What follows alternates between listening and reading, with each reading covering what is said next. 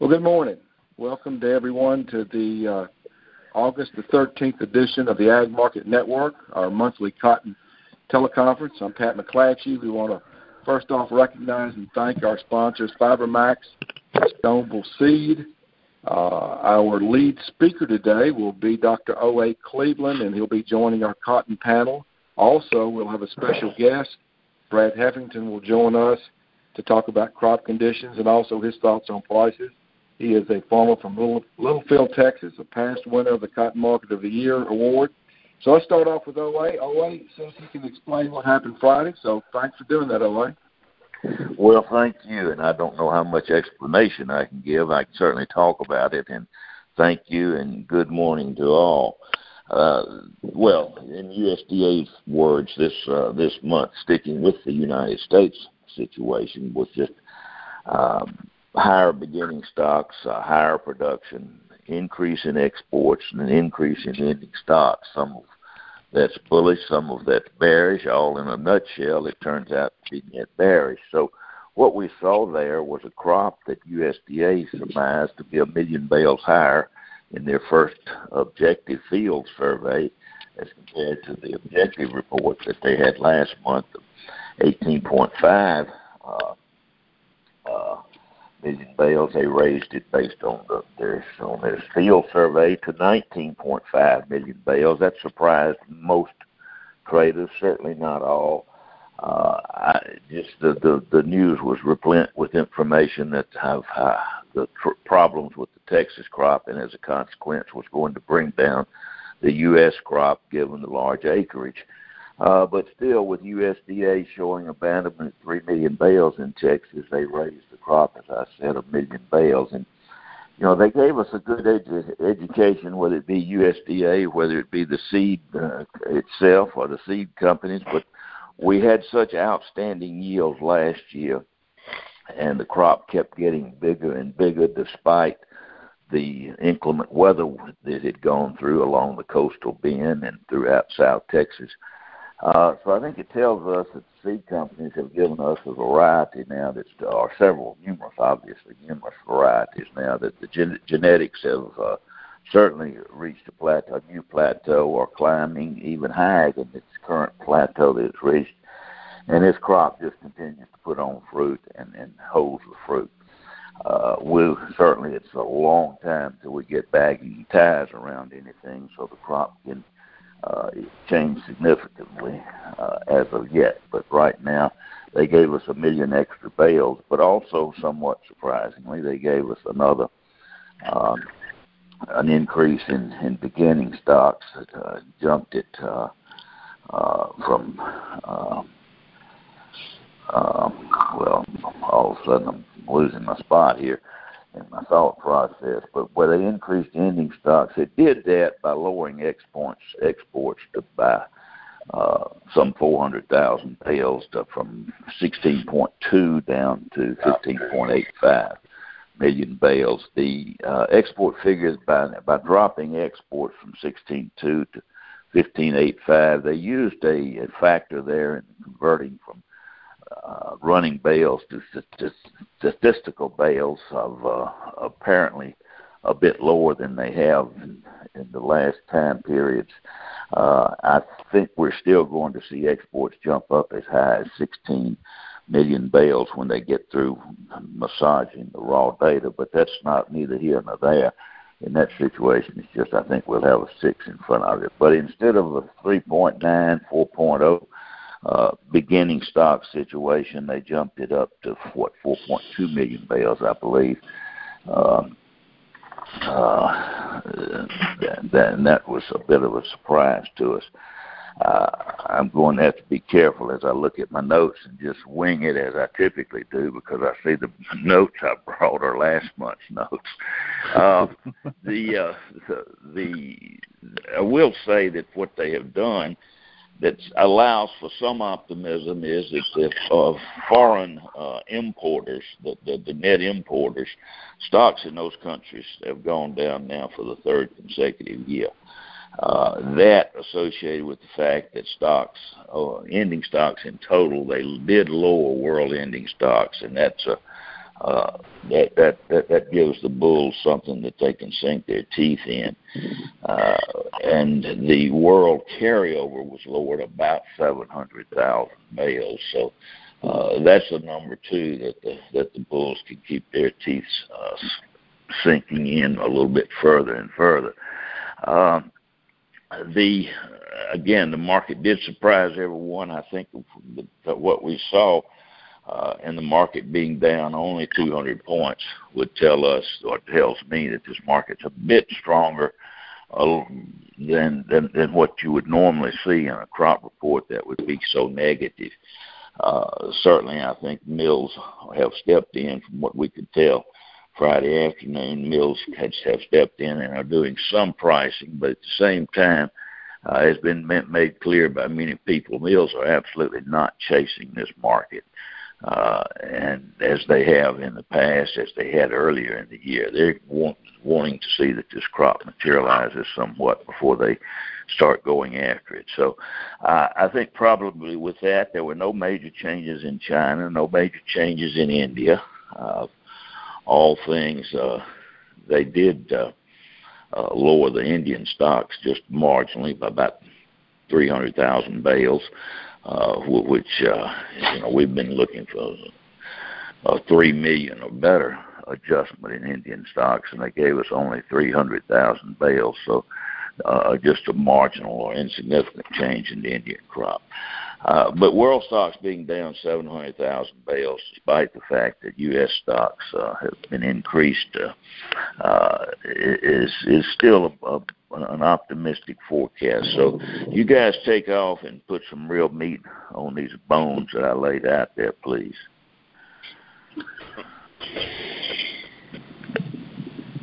All right. Any comments? I'll chime in. And I'm just reinforcing what Owe said about improvements in genetics and how that is a continual surprise to analysts in tough years. I'm thinking back to probably about 2006, which I think was a dry year. And it was one of those situations where, we have lousy crop condition ratings all summer, and then we get a unbelievably high August report or September report. I can't remember which one, but I remember discounting it, disbelieving it. I remember remarking, I think to you, Pat, that, I don't understand how USDA could think there's so much cotton out there. And I remember Pat saying something along the lines of, well, somebody's wrong. But it turns out we were wrong and USDA was right, and they're not always right, and they're going to revise their number. I always said that too. I mean, they get new information, bad conditions happen, whatever. They'll adjust it, but we are continually surprised. This goes back to Thomas Malthus. We are continually surprised by how improved technology changes the picture, and this may be an example of that. Just to chime in a little bit on that, I agree that the technology is terribly important, but Mother Nature is important too. If we look back, if we get rains in August, September, early October, we tend to get better crops in West Texas, and I think we got better rains last year. Sometimes we get influenced, we being analysts, myself included, get influenced by the most recent data. I don't know that USDA was overly misled by the great yields we've had, but if we don't get the rains late during the year, they're certainly going to modify, and chances are they'll modify those down. I don't know what the weather's going to do out there. We've gotten better rains recently, which has been, I think I've been out of the office for a little over a week now, but and haven't had access to internet for part of that period, so I'm not sure about the weather, but I think it's improved modestly, which would support their argument that we've got better yields in West Texas, certainly than we thought a month or so ago. Gerald, any thoughts on that? Well, it's just despite reports really around the world of nervousness with the Northern Hemisphere, various, crops, China, Central Asia, you name it, USDA is estimating world yields at the fourth highest ever. So I guess that the newer genetics is taking place all over the world. It's really quite amazing. And even India is not that horrible when you compare it to what it could be, considering they're not using the newer genetics this year, and yet their yields are, I think, like the 6th or 7th highest ever, estimating to be, and even higher than last year. So it'll be interesting to see how this year finally plays out. All right. Well, let's let our special guest today, Brad Heffington, give us some of his thoughts. Brad, thanks for being with us and talking about West Texas crop conditions, weather. Did your area get rains here in recent days? Well, let me give you an update. I'd like first thank you for asking me to be on here. A lot of times growers wish they could talk on things like this and kind of express, what we were really seeing in the field. I'm going to give you a West Texas crop date. I can't speak for the Southeast or any of those areas where the yields evidently are phenomenal and what USDA is looking at. But my particular farm, we got 0.7 of an inch of rain over 4 days during this last period when we had rain chances 50 to 60%. That gets me to 3.4 inches of rain since September of last year. And out of this rain event that was really touted, there's 103 mesonet stations in the cotton producing areas here in West Texas, Oklahoma, eastern New Mexico. 61 of those stations received less than 1/2 of an inch. 33 of those stations had 0 to 1/4 of an inch. 19 stations had 1/2 inch to 3/4. 15 stations had 3/4 to 1.5 inches. There were 7 stations that had it from 1.5 inches to 3 inches, and then 1 station that had 4 inches, which was down at Wall in San Angelo. Those 7 stations that had the 1.5 inches to 3 inches were predominantly in the area south of Levelland, towards Seminole, La Mesa, Big Spring area where there's already great abandonment. I know in our personal farming operation, my son lost 93% of his cotton acres earlier in the year when we hadn't even had a rain to plant grain, sorghum, milo, hay graves, or any type of cover. We just had no precipitation. He ended up getting about 2 to 3 inches on all of his dryland farms and all of our irrigated land north of Littlefield. As I say, we got 0.7 to an inch on some of it. There were some spotty showers around, but I think as you can see from the Mesonet reporting, there was only 6% of the stations in the area that had a significant rainfall of 1.5 inches or more. As we went into last week, the latest drought map, and I put this on Twitter and OA retweeted it, but I was glad at least he reads my stuff because I read his. But anyway, we were looking at the whole entire South Plains and Rolling Plains was either listed in severe drought or extreme drought. And I had an old timer tell me it don't make a tinker's damn whether I'm in severe or extreme. It's still the same. And so I think as you entered into their heavy bloom period, that was a terrible, terrible condition for our crop to be entering that stage with that severe stress upon it. I'm not saying we're not going to make some cotton here, but the irrigated cotton is hurting too. There's a lot of cotton that's people have had to make decisions to cut their irrigated acreage down. They've abandoned part of their circles especially. They've gone back to half circles, even third circles, some places quarter circles, and I've got the same situation in my operation. One thing that's very disappointing on these acres that are left, there's not a whole lot of the drip irrigated acres that survived without a planting rain. So in my personal operation, I've got 1,000 acres of drip irrigated cotton. I've got 55 acres of it up. That's going to impact yields, I feel, significantly towards the end of our production season. This year is similar to 1990. In 2011, I got 2.9 inches of rain. We had a lot hotter June, which hurt things, but the main difference being our irrigation supplies now are not near as plentiful as they were, sure, in 1990 or 2011. 1990, I finally got a rain on July 27th to get our cotton up on places where we didn't get a planting rain. This year we got a rain on July 26th. But I'm not sure it's even going to germinate the seed that was left in the ground. Many of the irrigated fields in my area, and especially to the south, raised the white flag 10 days ago, and producers are shutting irrigation off because it's done.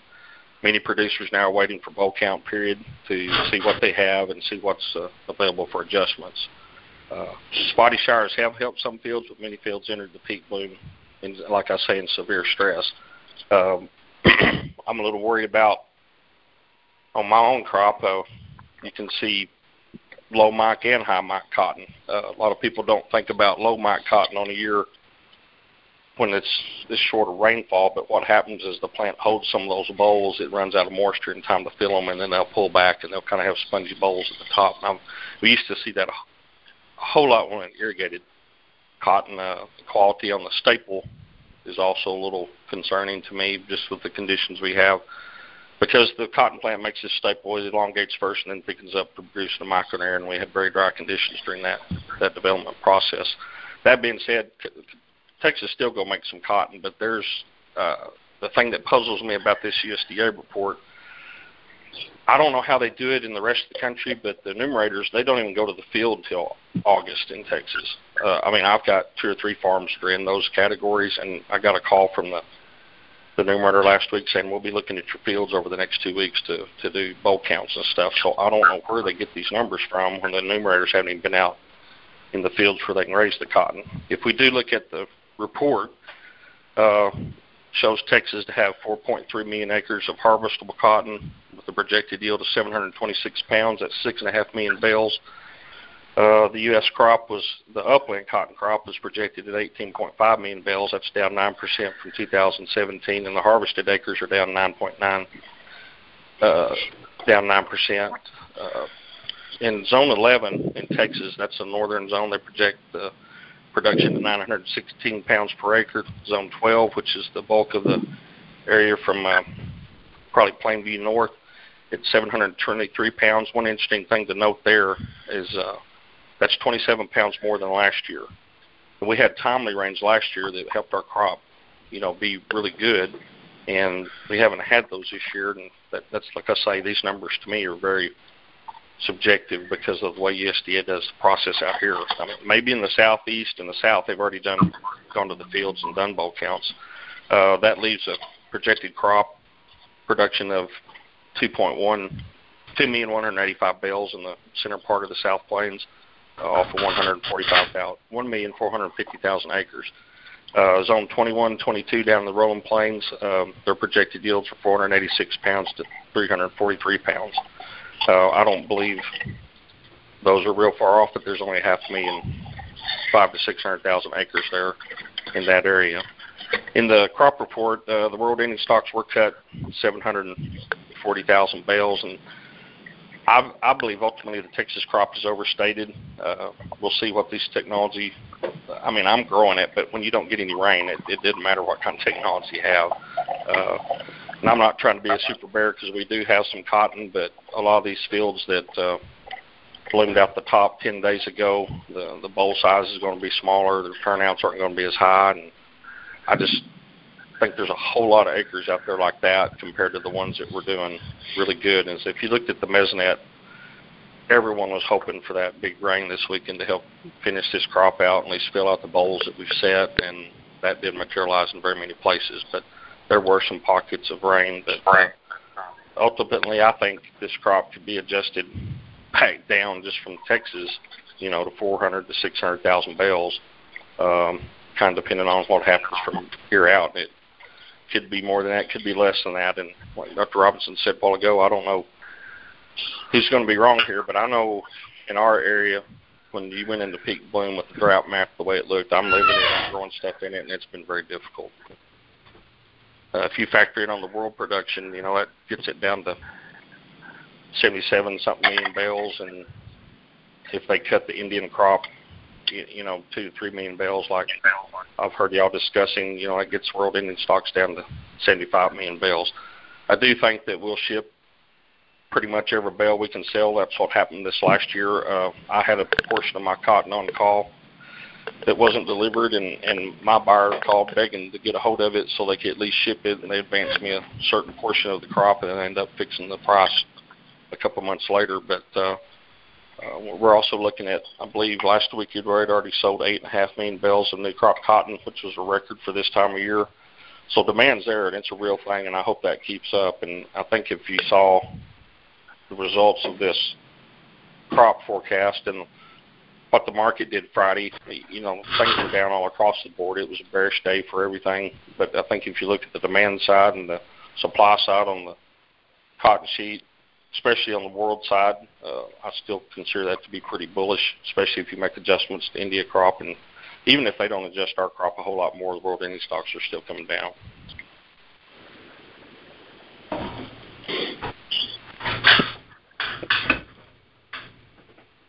All right. Do we have any questions for Brad?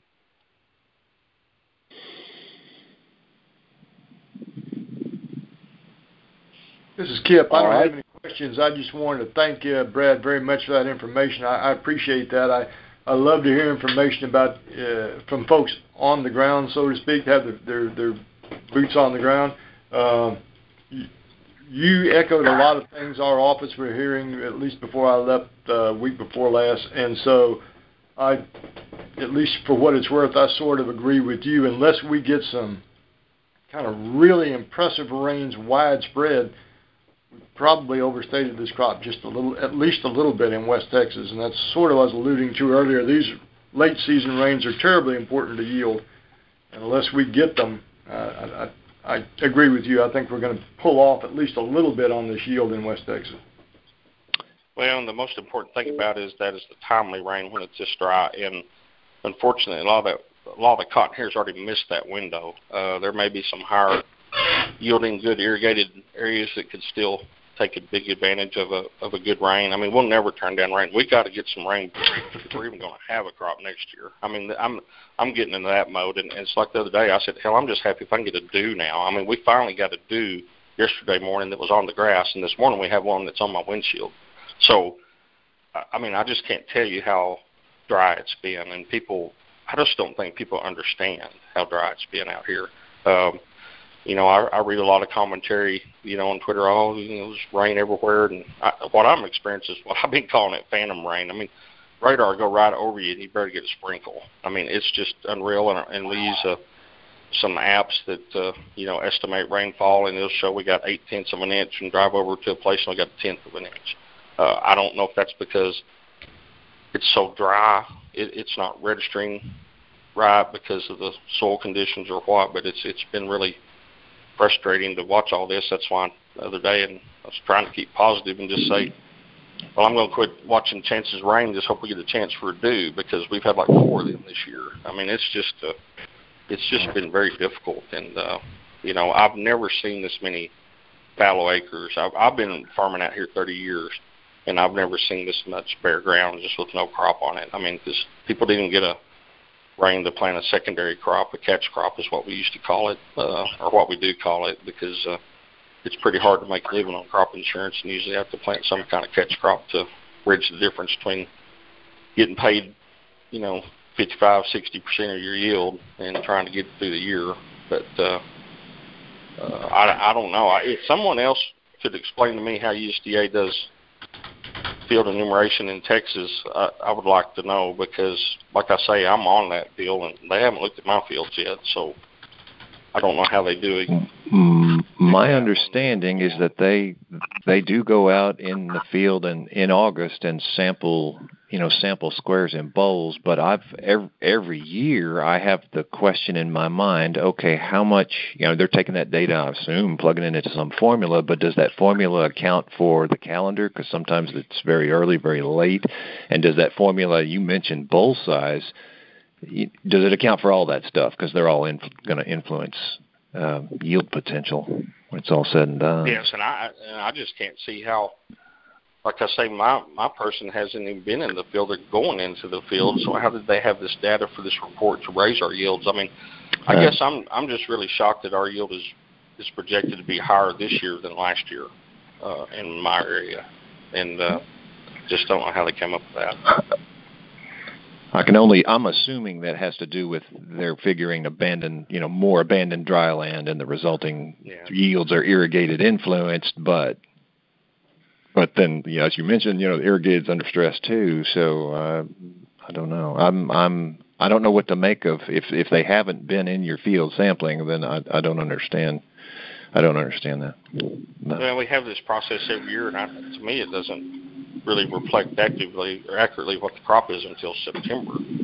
And then you're still trying to fill the crop out, what's left, and all those other factors you just mentioned actually come into effect in September. So I don't know. I think that's a perennial. That's a perennial aspect of, because the West Texas crop is generally less mature than other parts of the country. So they go out in August and they'll count squares and bowls. Well, then they go out in September, I think, to the same spots. And the September report can either confirm or contradict what they thought they saw in August. And so what I'm saying is there's usually a setup for a potential surprise when the September report comes, a contradiction and a market shock. So that's something to watch for. There's still some surprises, I believe, left on the production side that'll influence some market movements. Oh, I just wondered if actually we're out in the fields in the southeast and Delta and, South Texas or something. I mean, South Texas got cotton coming off, so they know what's coming there. But, I mean, I don't know how they can make the projection when they haven't been in the fields, when this report was released. So.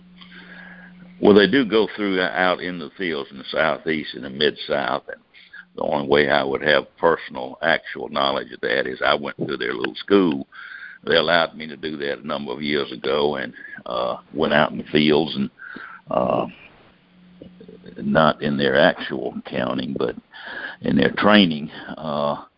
And they actually, did the random sample and all of that good statistical stuff, and marked off a space, measured, counted fruit. In some cases, some plants were counted, and I recall suggesting that in Texas probably 30 years ago, and the Texas NAS took offense to that, saying they didn't count plants in Texas. But I have every bit of confidence in the world in the Mid-South and Southeast, and I guess would say just carryover. I've had confidence in Texas, but you're right. We get some, I think the statistical variation, John, between areas is greater for Texas from August to September and August to October than in the Mid-South. And I think because of what you're saying, it's just the timing of the crop. But I know just when remember, they do my fields, they strip every bowl, they mark off a spot. I mean, when they do it, I'm not disagreeing with their science when they do it, because I've been there and they've showed me how they do it. They just hadn't done it yet. So I don't know how they've come up with these numbers. It's supposed to be out in the field to get numbers. That's why I just wondered if maybe in other areas they went out towards the end of July and actually had those counts, because I know they don't have them for my fields that are on the checklist. Mm-hmm. It's always just kind of puzzled me how we have that production report in August when they hadn't even looked at it out here. But maybe they do in other parts of the belt, Well, that's a puzzle. You're in District 12, Brad? Yes. Yeah, and they only have yields down 1.3% from last year. It's actually 27 pounds higher than last year for District 12, or what I was looking at on the Texas NAS report.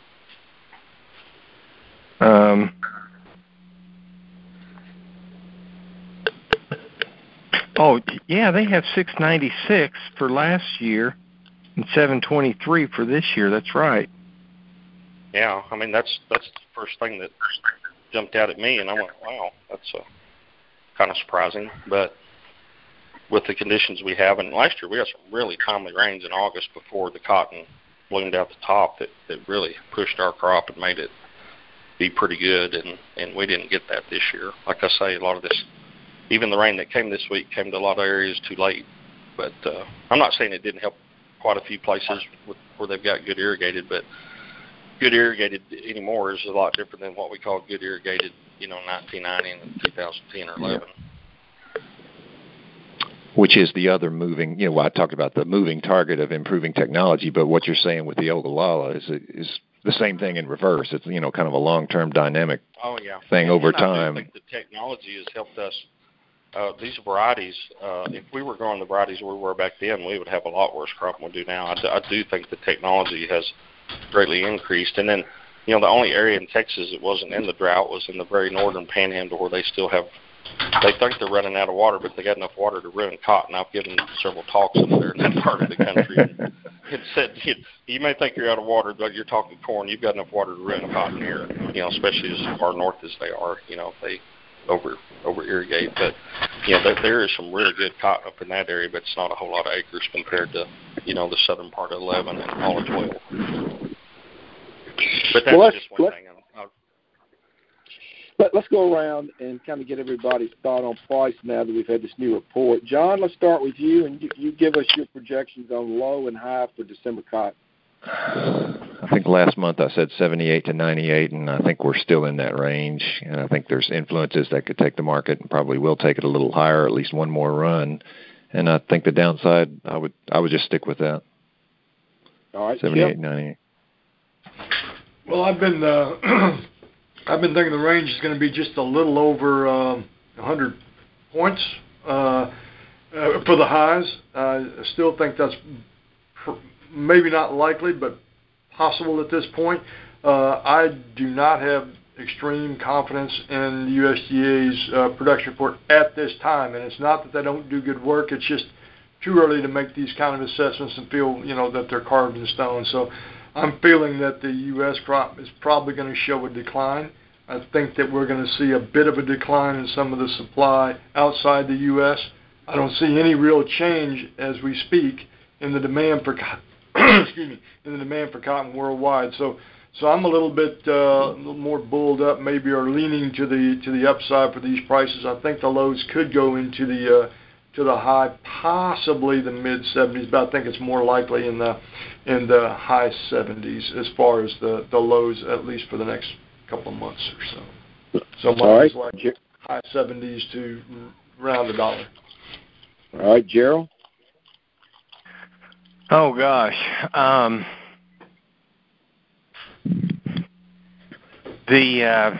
For whatever reason, even though we've got 127 million plus bales estimated for consumption this year, the mill buyers don't seem to be in a real big hurry to buy cotton right now. So that's a little bit of a conundrum out there where supposedly we got all this demand, and yet it's very difficult to sell cotton. Well, you can sell cotton. Everything's got a price, though, and the price that you can sell cotton right now isn't keeping pace with where futures are. So I think we've got to go a little bit lower to sell cotton if you want a decent basis out there. So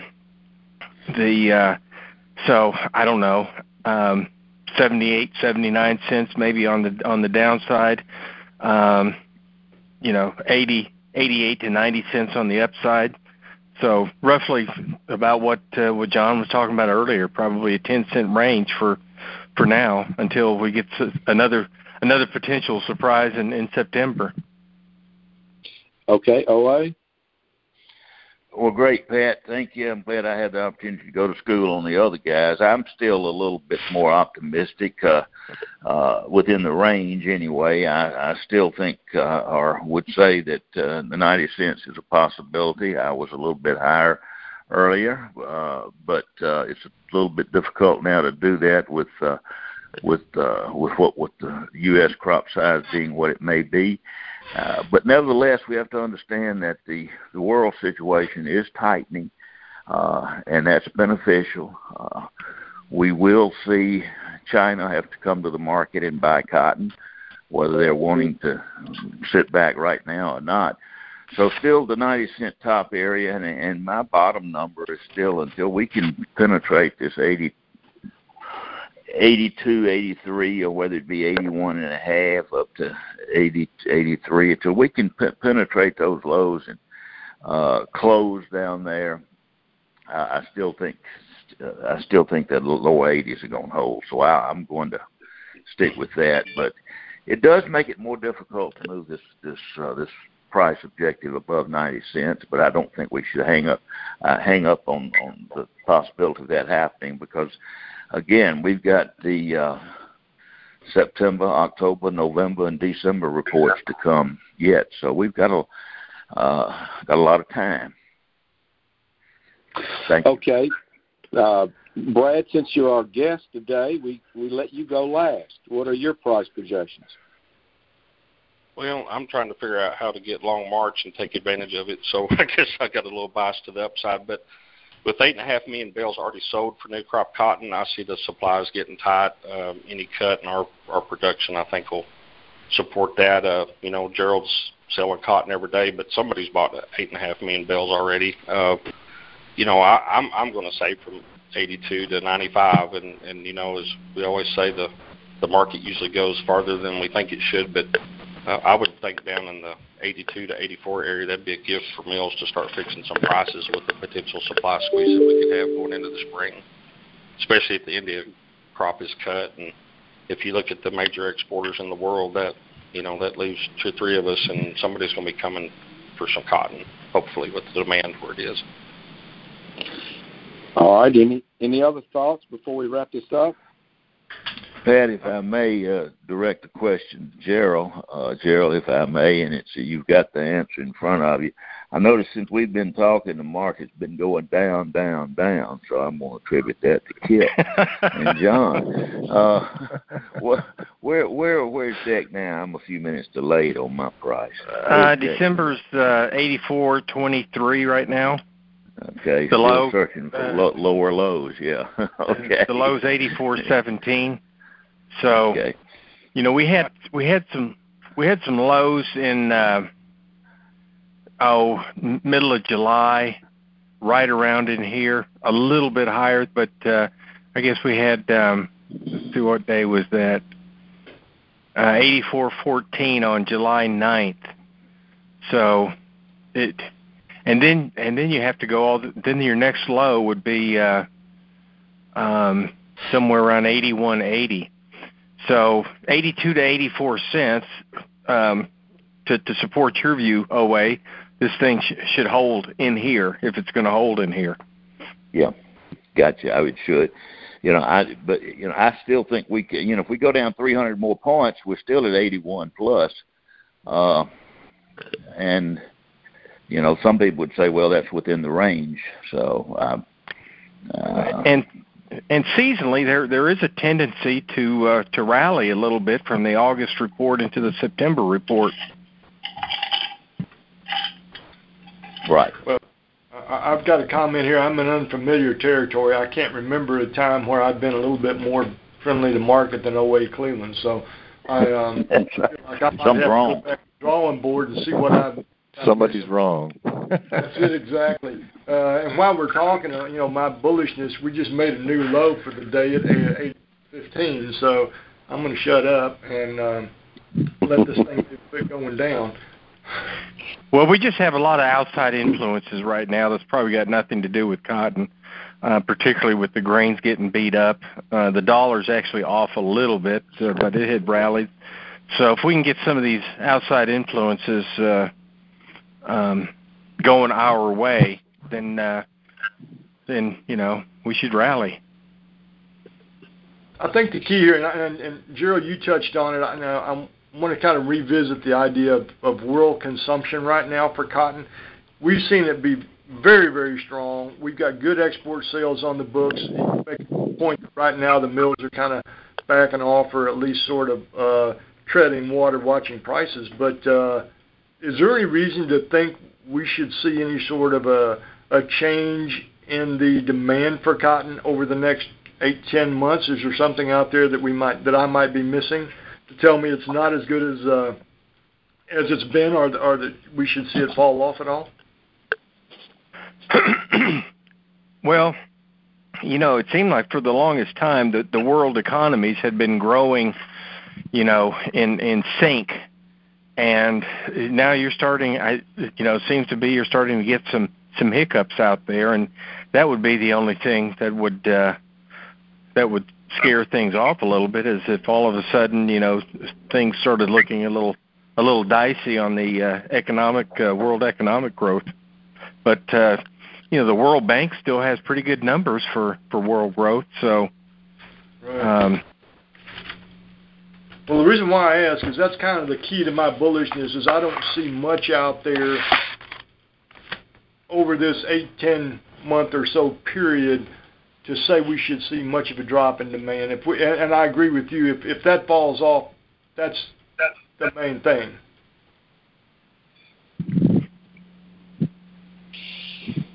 All right. Well, let's wrap the meeting up. We want to first thank our sponsors, FiberMax and Stonewall Seed. Thanks to our cotton panel led by 08 Cleveland. And also thanks to our special guest, Brad Heffington, for doing an excellent job of describing what's going on in West Texas. Thanks to you, our listeners. And that concludes this edition of the Ag Market Network. Thank you.